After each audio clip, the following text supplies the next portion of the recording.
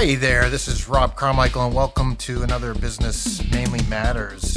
Really excited today. We're going to be discussing another topic around entrepreneurship and the challenges of creating a successful and long-lasting business.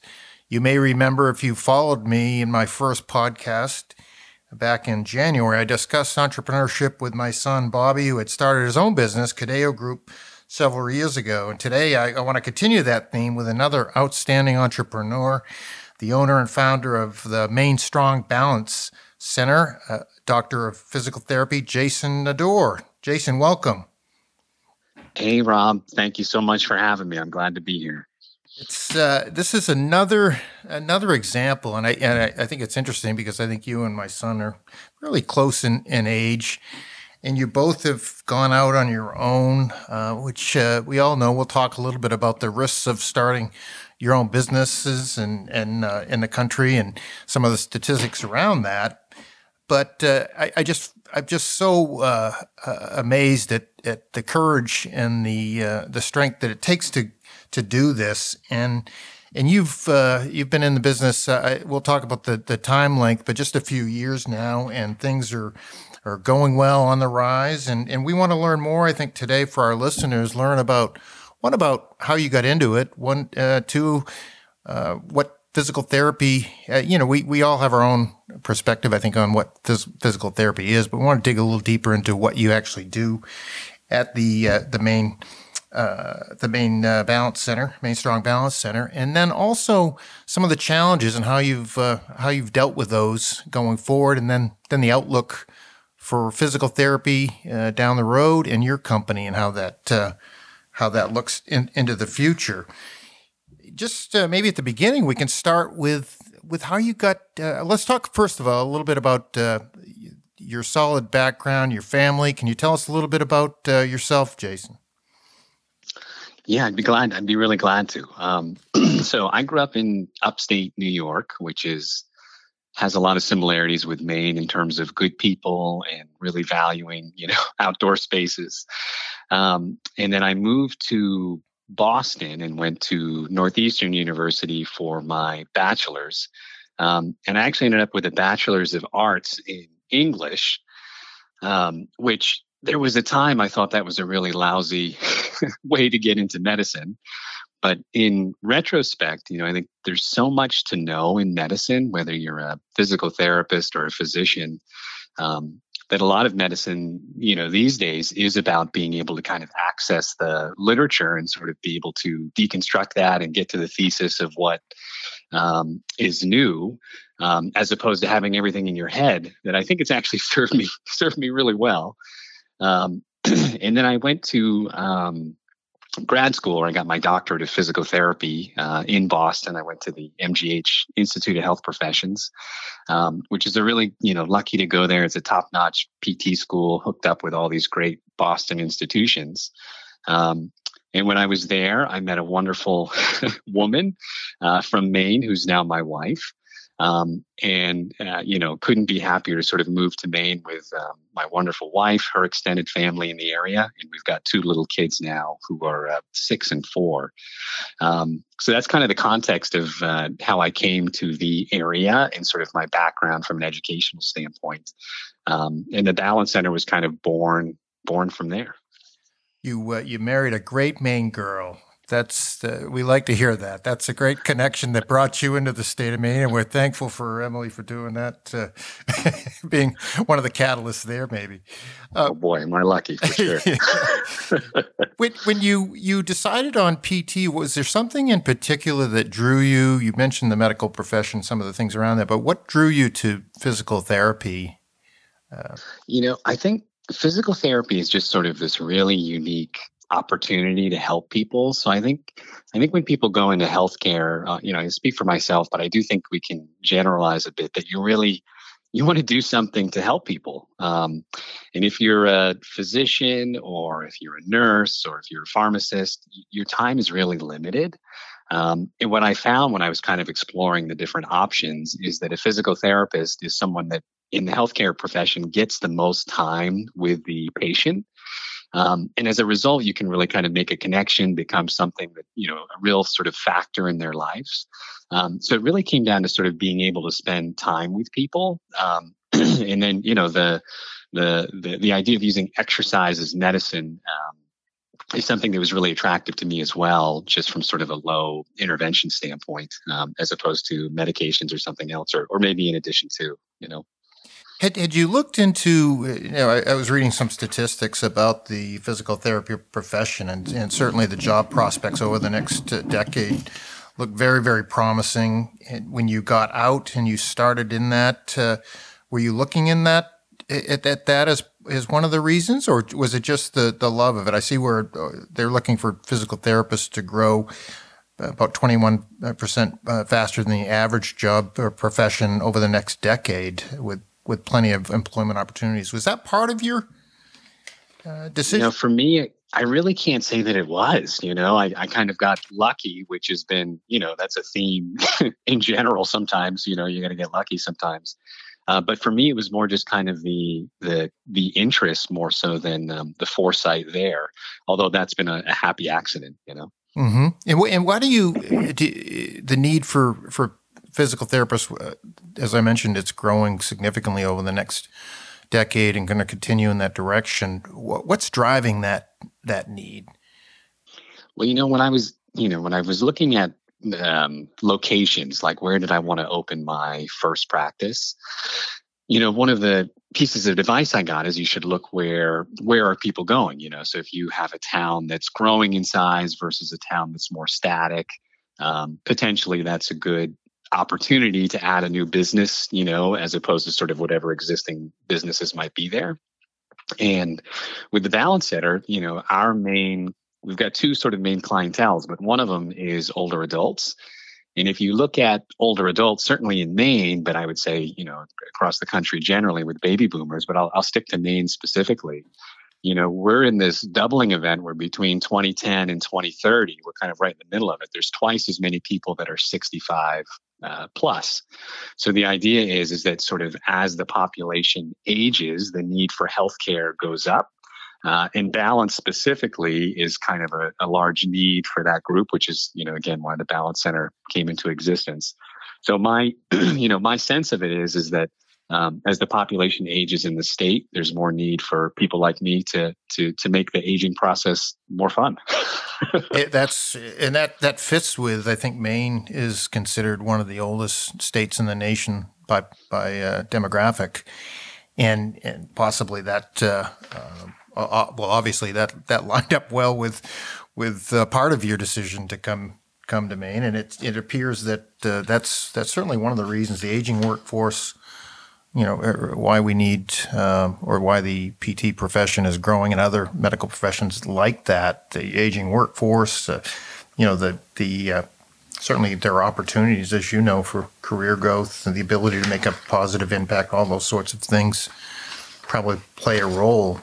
When we talk about physical therapists, we may assume, the layperson may assume that we know what you do, and we're going to get into some specific things that you do at the Maine Strong Balance Center. But just in general, could you describe a little bit about the PT profession and what you do?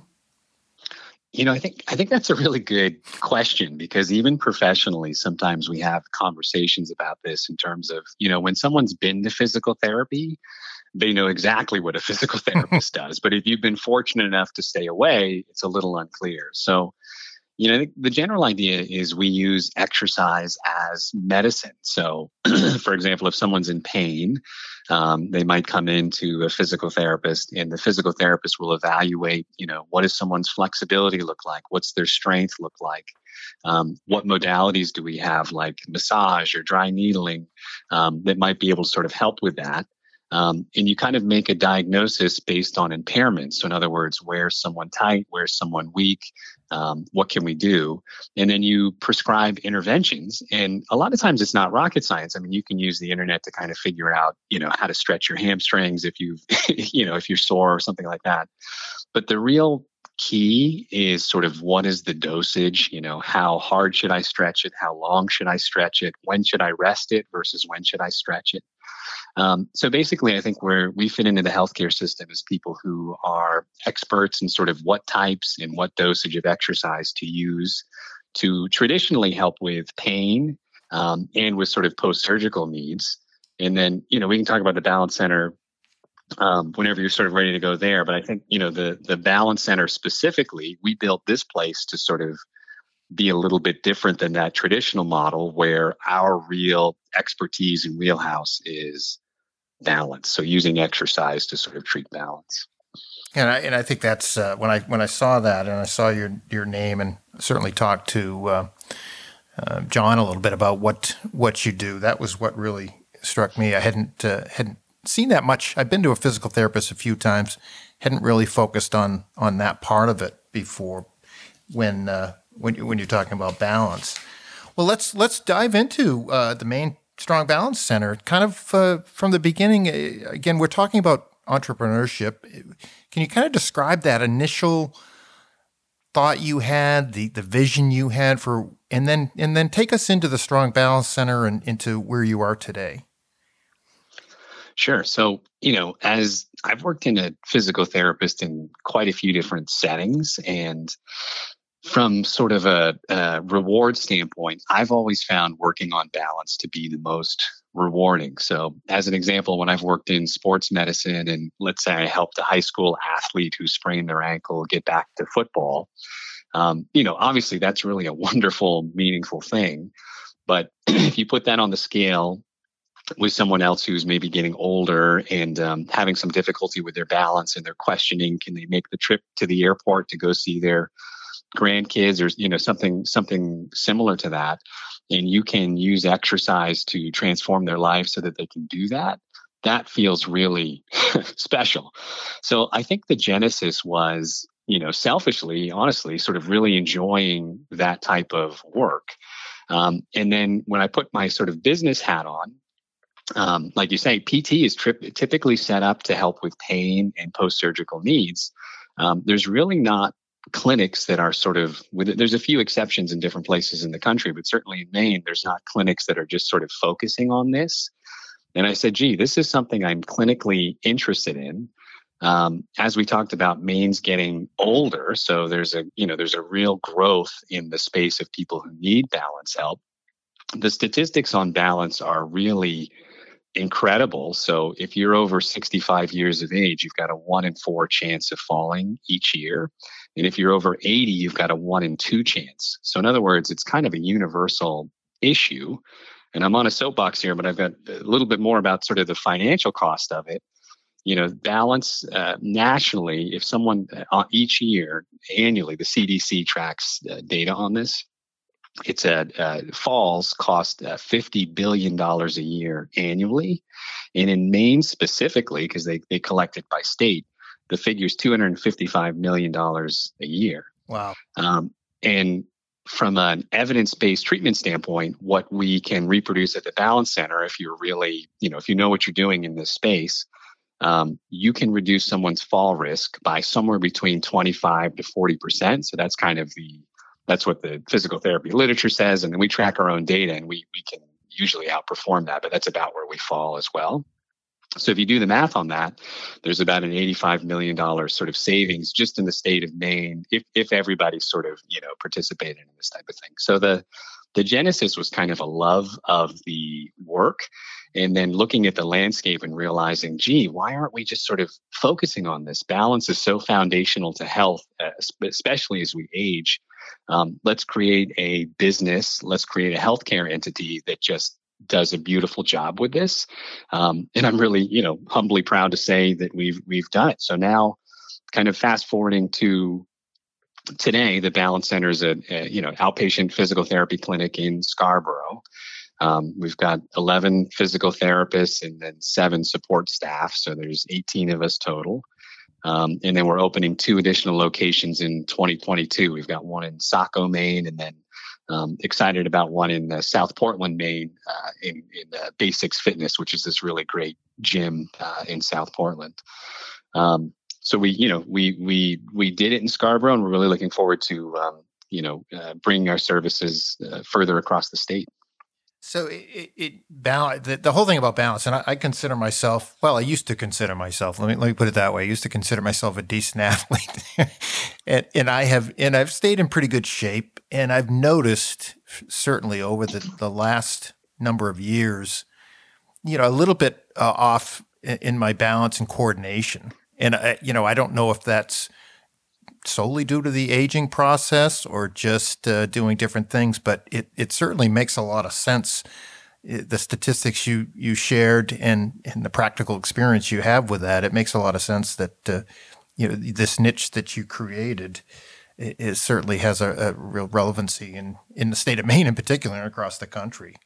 You also list on the website, so you list 4 types of services. You list balance physical therapy, neurological physical therapy, aquatic physical therapy, and cancer and physical therapy. And I believe that the facility you have a pool is part of it. Is that correct?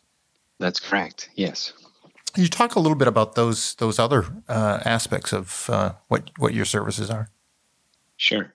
So, underneath the umbrella of balance, there's a whole lot of diverse folks whose needs are not kind of sort of being met typically in the healthcare system or could be met better. So when I say balance physical therapy, really think of sort of, aging with balance related changes. And, I know we're kind of talking business, but boy, I'd be happy to talk about all sorts of medical pieces related to that too. The neurological physical therapy, I would say, is our second biggest bucket of care. So the neuro PT basically means anybody with a brain injury or stroke, Parkinson's disease, MS, or just kind of diabetic neuropathy, any issues that involve the brain or the nerves, they can have a profound impact on balance, of course. So, a big group of folks that we help is people living with those conditions. And the other sort of novel thing that we've developed, I would say, in addition to sort of a clinic that's focusing on balance, is what we're looking at as sort of like a dental model or a primary care model of care from the physical therapist standpoint. So what I mean by that is if someone's living with a, brain injury, let's say, a lot of times your physical therapy will last a few weeks or a few months. And then because of insurance, you've got to stop. Well, that person's brain injury doesn't go away. And one of the best things that we can do within the restraints of the insurance system is have someone come back at standard time. So maybe come back again at 6 months, come back again in a year. And we put them through a battery of tests. We liken it to maybe like a blood work where the physician's measuring cholesterol and blood sugar. Well, we're measuring aerobic capacity and balance and strength. And then we're kind of able to see how someone's doing. If they're doing really well, great, carry on, come see us in 6 months. Or if anything's up, we can say, gee, hold on a second, let's do, your balance scores are down or your walking is down and let's kind of invest in that. So the balance and the neuro are really sort of our real kind of niches. And then the pool is just such a awesome modality. We do balance training in there, but we also do all sorts of orthopedic work in there as well. It's a really great mode for backs. And it's just a unique mode of exercise that opens up a lot of treatment doors for us. And the cancer piece of it, again, it's kind of folks living on different levels of survivorship with cancer. There's just not traditionally a physical therapist at the table. And basically what we're trying to communicate is, listen, some of these chemotherapy agents can be ototoxic, which means they're really bad for your inner ear vestibular balance system. We know how to help you with that, and we're here if you need us. So, it's basically about kind of what are these passions that we have clinically, and then where are these unmet needs from a human standpoint, and then in connecting them has been really good for business in that we're just tapping into these folks who haven't traditionally been served. That's amazing, and I would guess that part of cancer treatments, when we're talking about chemotherapy and some of the side effects of that, can be neuropathy, and I'm guessing that can affect balance and all of those sorts of things that goes with that. That's exactly right. Well, when we talked about at the beginning, I mentioned the challenges of new businesses. And you certainly, so how long has it been now? 3 years? Has it been 3 years? Or? It's going to be 4 in the spring. So 4 in the spring already. Coming up on 4. So it's, you've caught me at an interesting time because I've learned just enough to have a lot to say, and I've got a whole lot more to learn, I'm sure. Well, Almost 4 years into it, and considering what you've had to deal with, and we'll talk about that in a second, with the pandemic and everything that's gone along with that, it's affected all businesses. But as I mentioned previously in one of my podcasts, studies have shown that failure rate of startups is been somewhere around 90% in 2019. That was one of the latest statistics. 21.5% of startups fail in the first year, 30% in the second year, 50% in the fifth year. So, I think you're well on your way. It sounds to me like you're overcoming these. Would you talk a little bit about some of the challenges? And we can actually take that right into the discussion about dealing with the pandemic and the challenges you had with the pandemic. Sure. Yeah. I think, this is why I was, I was grateful to come on for a lot of reasons, because I think the world of you and the opportunity to talk to you is really great. And then just like, again, from kind of a selfish standpoint, it was something where it just gives me a pause to kind of reflect on some of these items. And, I think, I guess from a pandemic standpoint, there was a lot of lessons that were sort of learned from that. So I specifically remember let's say it was in March or so, when the pandemic came to Maine. And I just had a staff meeting, and I had all my staff together, and I set up a row of cones down the middle of the clinic. And I said, gee, this pandemic, we didn't know, there was no vaccinations. We didn't really know much about it. If you think we should stay open, go to the left side. If you think we should close, go to the right side. And the more sure you are, go further away. So in other words, if you're kind of on the fence about it, stay near the line. But what do you pick? And to a person, it was really sort of nobody was sure. Some people pick stay open, some people pick stay closed, but we were all sort of near the middle. So I think initially what we did is we did decide to close, figuring, this will pass in a couple of weeks and the patients aren't coming in anyway because everyone's scared. And I think what we learned really quickly is that even though balance feels like it's something that's elective, it is so foundational and so important. So just as sort of an anecdote, I have a dear patient of mine who I had worked really hard on her balance. We stopped treatment because we decided to close for a few weeks. And then over that period of time, she unfortunately fell and had kind of a cascade of medical events, which changed her life as a result. So you just make the best decisions you can at the time. But I think, the challenge from a business standpoint with the pandemic at first was, how do you even sort of respond, and how important are your services? And I think it was a real reminder of how critical some of these things that we might consider being elective really are. And then I would say since then, from a business standpoint, we have really leaned into our safety precautions, so we've prioritized all these things you hear about, businesses doing, vaccinating staff, we're wearing masks, we're wiping everything down, we've got a robust screening policy. And I think as a result, the pandemic has actually been, it's been a terrible thing, but it's been okay for business because people feel comfortable coming into a facility like ours because they really trust us that they're going to be safe here. So there's been a whole, variety of challenges, and I'm happy to dig into any one of them. But those are kind of the main lessons I've learned from a big picture standpoint.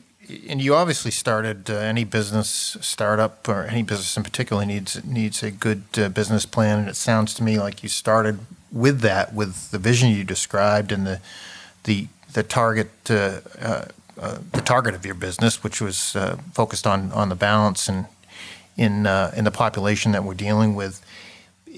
When you get into the pandemic part of things, after you've gotten through that first part of it, where everybody was in this ambiguous state and really there were so many unknowns, as you mentioned, has it leveled off so that regardless of the ups and downs of what we're hearing in the news or seeing with the constant flow of variants and this and that, are you pretty much consistent now with what your practices are regarding PPP and all,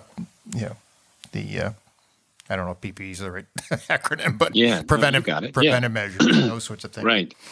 Yeah, I mean, I think that's been a really critical piece is we know how to do this now, you know? So, in the beginning, you're developing all these new policies, which is a challenge as a small business because it's kind of me and the CDC's website and I'm calling 211 and, I'm trying to sort of figure this out without sort of a team of people helping me because I'm the one at the top sort of making these decisions.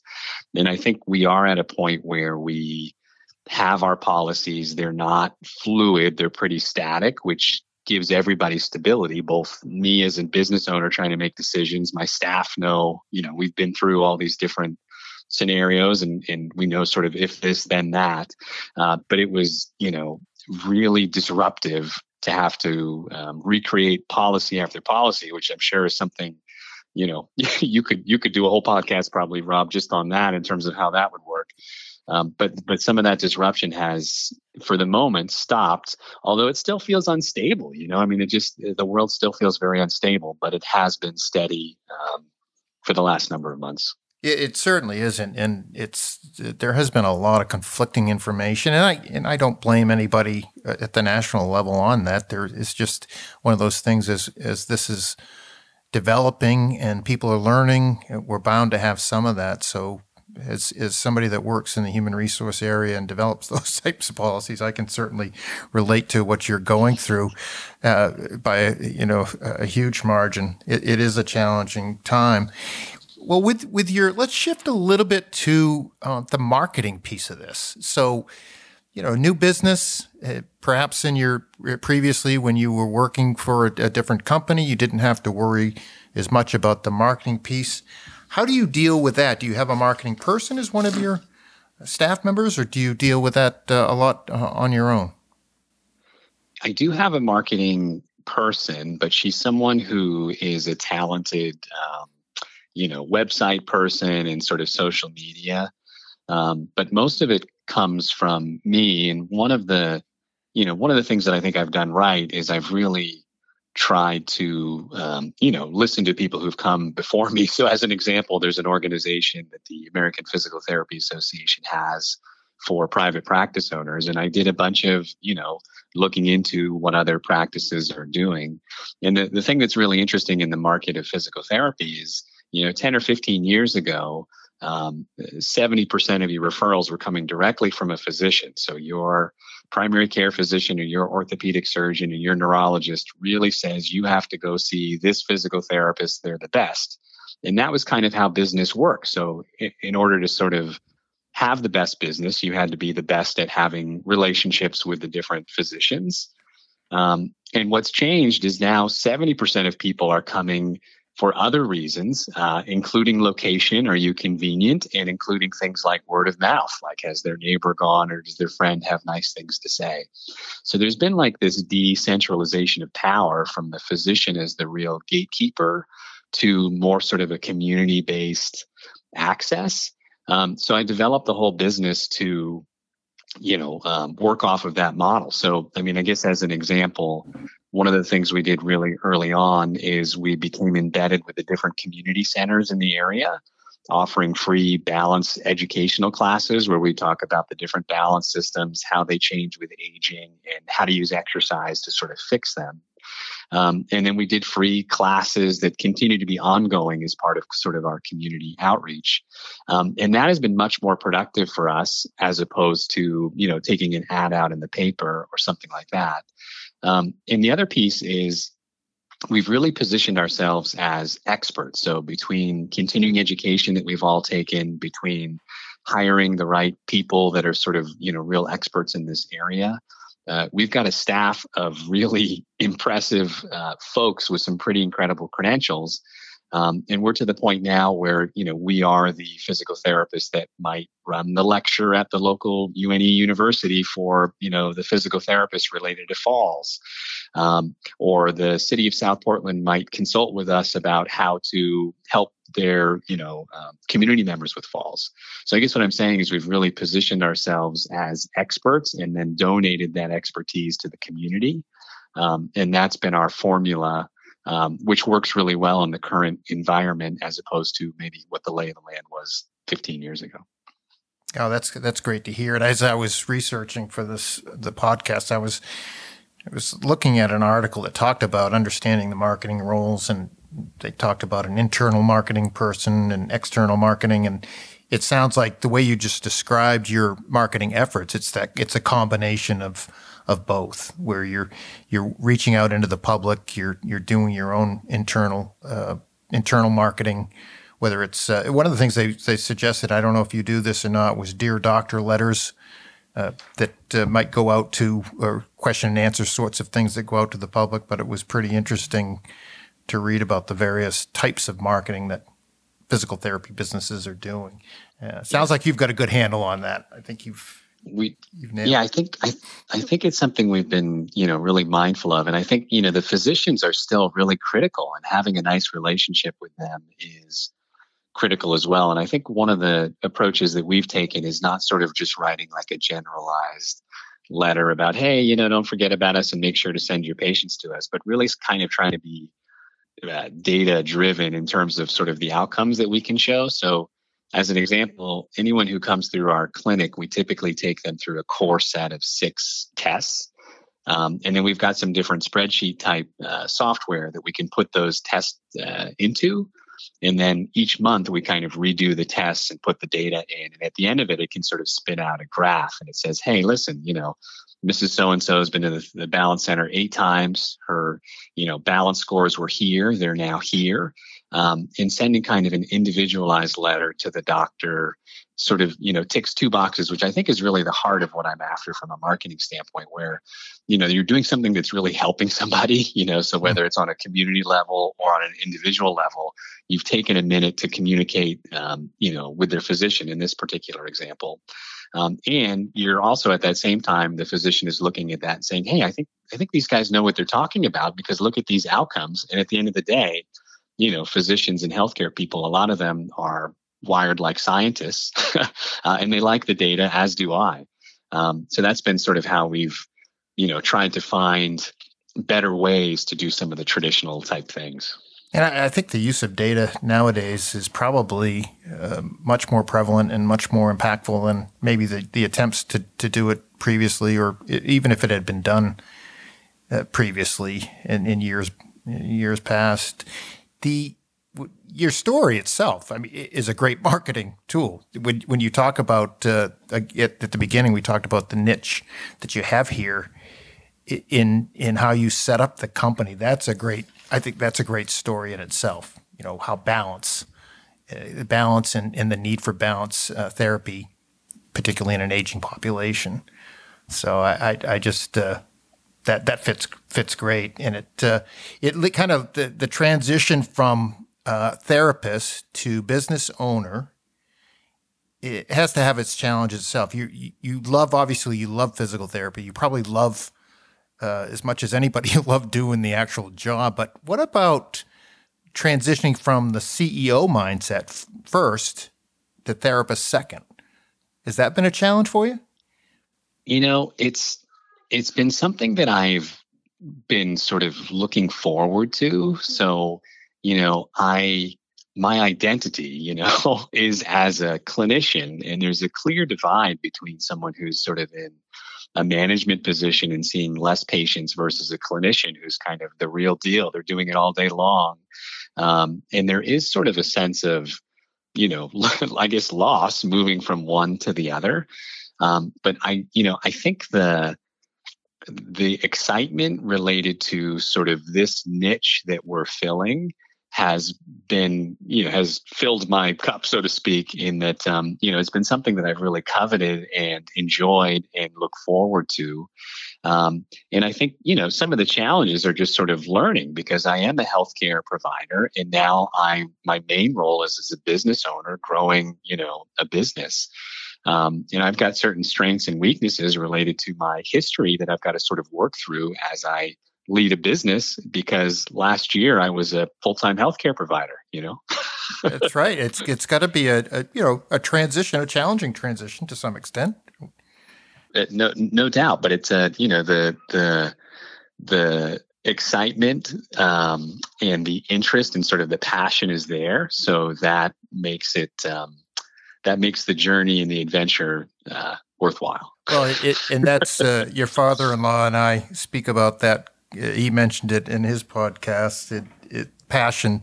You clearly have passion for this business and for the profession, and that certainly makes a huge difference. What kind of leader would you describe yourself as? What sort of traits, characteristics would you describe yourself as a leader? Yeah, this was one of those questions that was fun to reflect on a little bit, because it's not something I actively think about.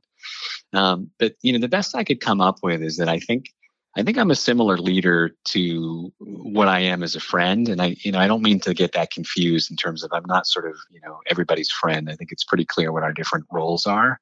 But as a friend, I think my friends would attest that I might not always have sort of the best stories, or I might not have the most to say.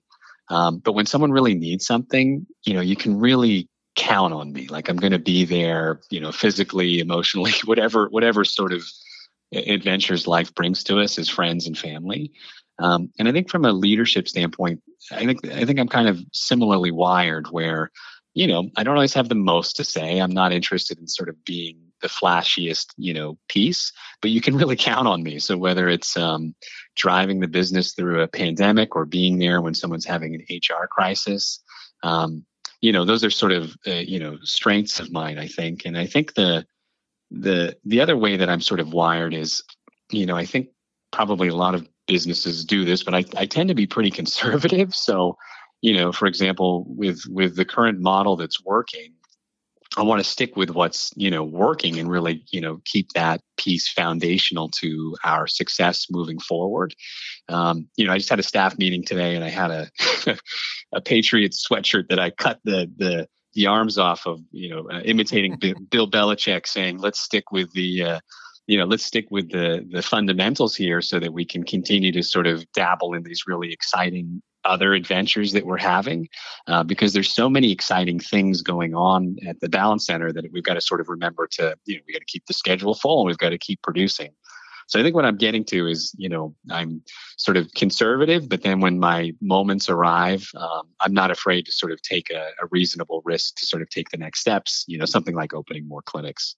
And I'm so I've got a lot to learn, but well, and I think we all continue to learn as leaders, whatever role we're in, and that was kind of leading to my follow up here is what have you learned about yourself since you started the business and since you become the leader? Yeah, I think, at first there was sort of a bit of, I've heard like when we train new students, they use the term imposter syndrome, where you're doing something and you're saying, holy cow, I can't believe I'm doing this. Am I doing the right things, and on again. So I think I've learned that, I can do it. I really have the confidence that, I've built something successful and that will continue to be successful here in the future. And I think certain things that are not as natural to me are, things that I've had to learn about as well. So for example, if I'm in a business negotiation about, my lease with a really shrewd, big business person landlord, for me, it took me a minute to learn, I may not be quite as quick on my feet getting my terms met, but if I just kind of take a time out and, go back to my mentors and sort of chew on something, that I can make a really good decision.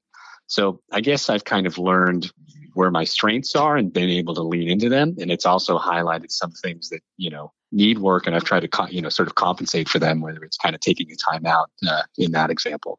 And it's clearly working, Jason, in the right way.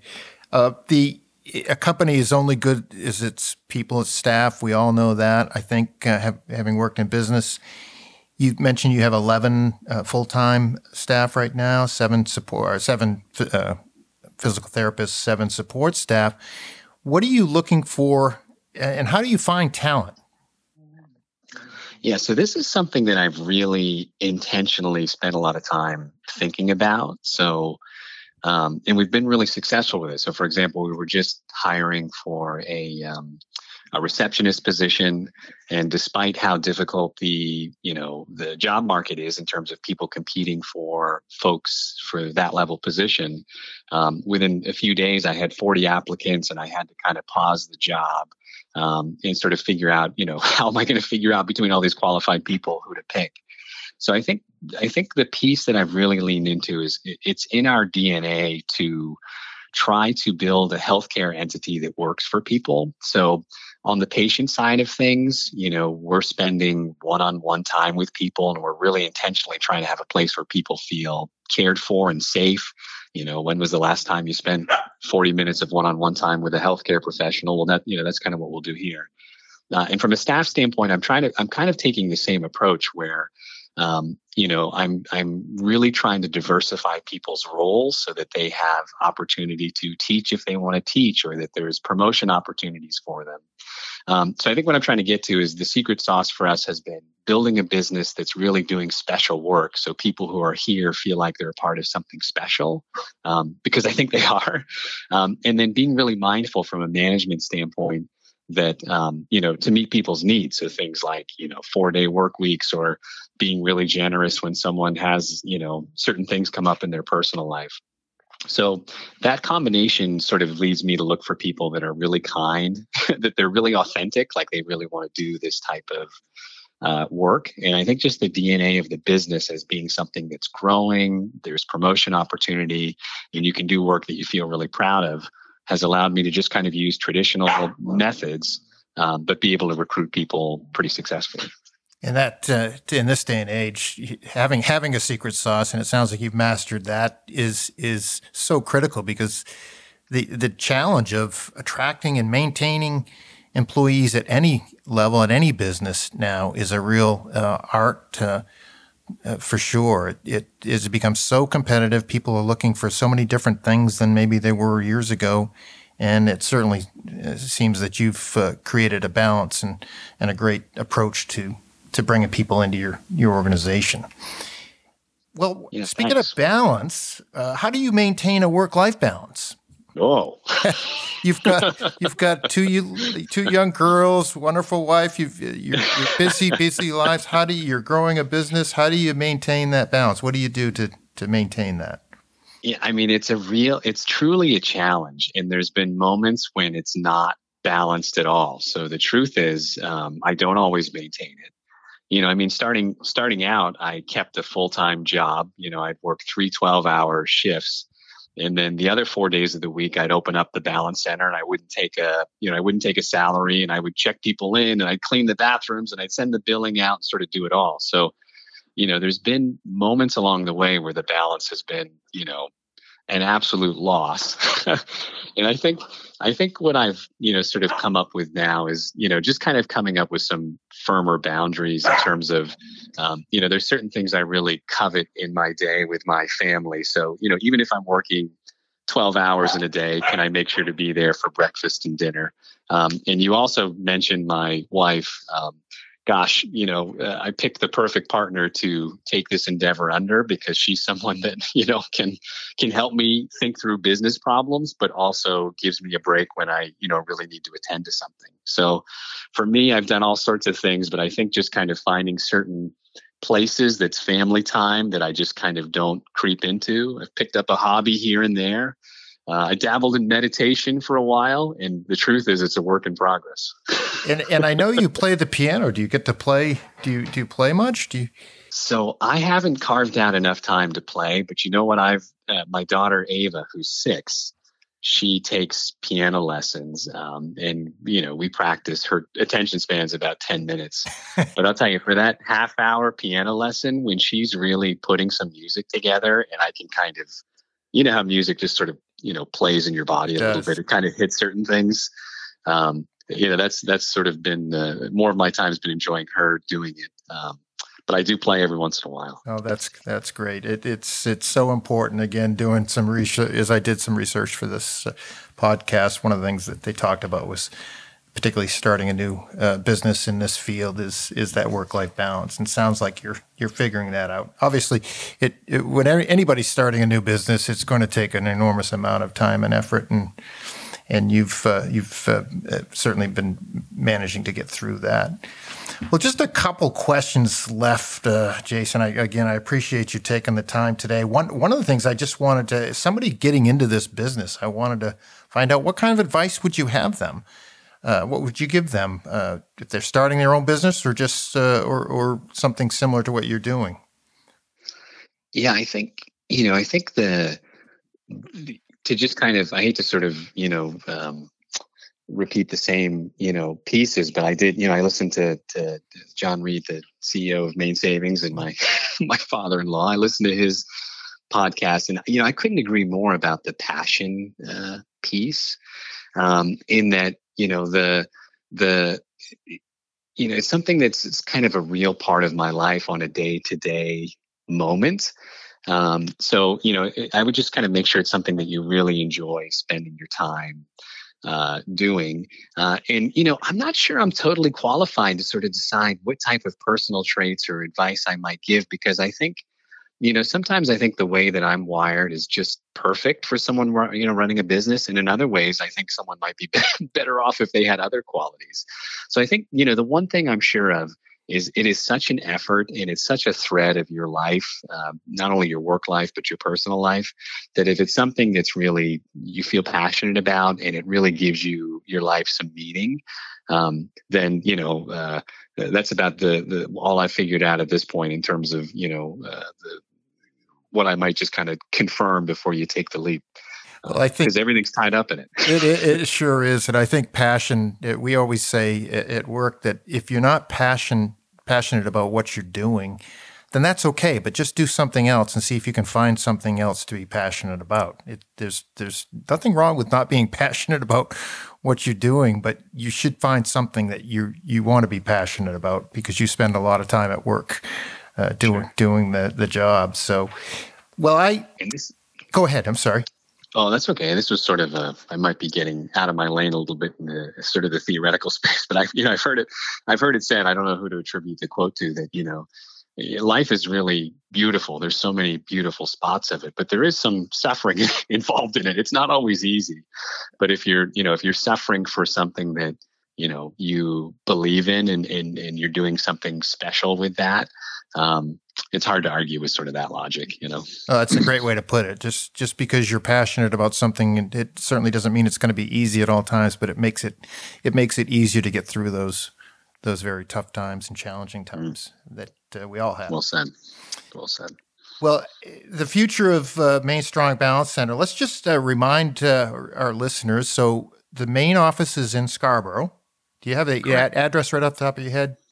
Yeah, we're at 400 Enterprise Drive in Scarborough. 400 Enterprise. And we have you have some new locations coming in Saco and South Portland? Correct. Yep. And is that you're going to grow your personnel numbers, or will you spread out from where you are? Yeah, we're hoping to be, we've been so, we've been so busy, and our wait list has been so long that we just haven't been able to service people who are interested in coming in. So the Saco location will essentially double the Scarborough location, and then the South Portland location would be about half the size. So by next year, we should be more than double the size, which will require more than double the staff. So this is a big leap for us. Everything's right out there in front of us, and I'm looking forward to sort of connecting the dots for more people, with what we can do for them. That is just outstanding. It's outstanding for you. It's outstanding for your family. It's outstanding for the state of Maine and the communities you serve, because it's all about helping people, and certainly this business does that. I have the utmost respect for you, Jason, and Emily and the family. And just like I said to my son Bobby, for someone who spent his career in the military, then in another career, I'm not wired to start my own business. So I really admire people like yourself who are really, really smart, but most importantly, have the courage and the strength to take a vision and move forward with it, and see the success coming. And as you said, you're still growing. You have a long way to go to where you want to be, but you're right on track, and I really applaud you for that. I really appreciate you saying that. I think one of the things is sometimes it can be, not everyone always can sort of see, what it's taking to do that, besides maybe your immediate family or your employees. And it's really, nice to be recognized in that way, and I feel seen by you, and I really appreciate the kindness and the compliments. And one of the greatest sort of reasons, or one of the smartest sort of decisions I've made, is sort of surrounding myself with people who I can really look up to as well. And you're on that list of folks that I'm lucky to sort of be around, that I think are a big part of helping me make these different decisions to do something like this. Well, thank you for that. And I think maybe we can get you back here in the future and maybe talk a little bit more of the medical side of things and dig a little deeper into specifically what goes on in the physical therapy part of the business. Love to have you back. For sure. Would love to do that. And there's some really innovative, exciting things in the balance space that I think would be interesting from all sorts of perspectives. So I'm happy to do that anytime. Awesome. We'll do that. Well, this has been another Mainly Matters business podcast with Dr. Jason Adore with the Main Strong Balance Center. And I hope you'll go visit him if you're in the area and see what they have to offer. I look forward to talking with everybody again soon. Thank you.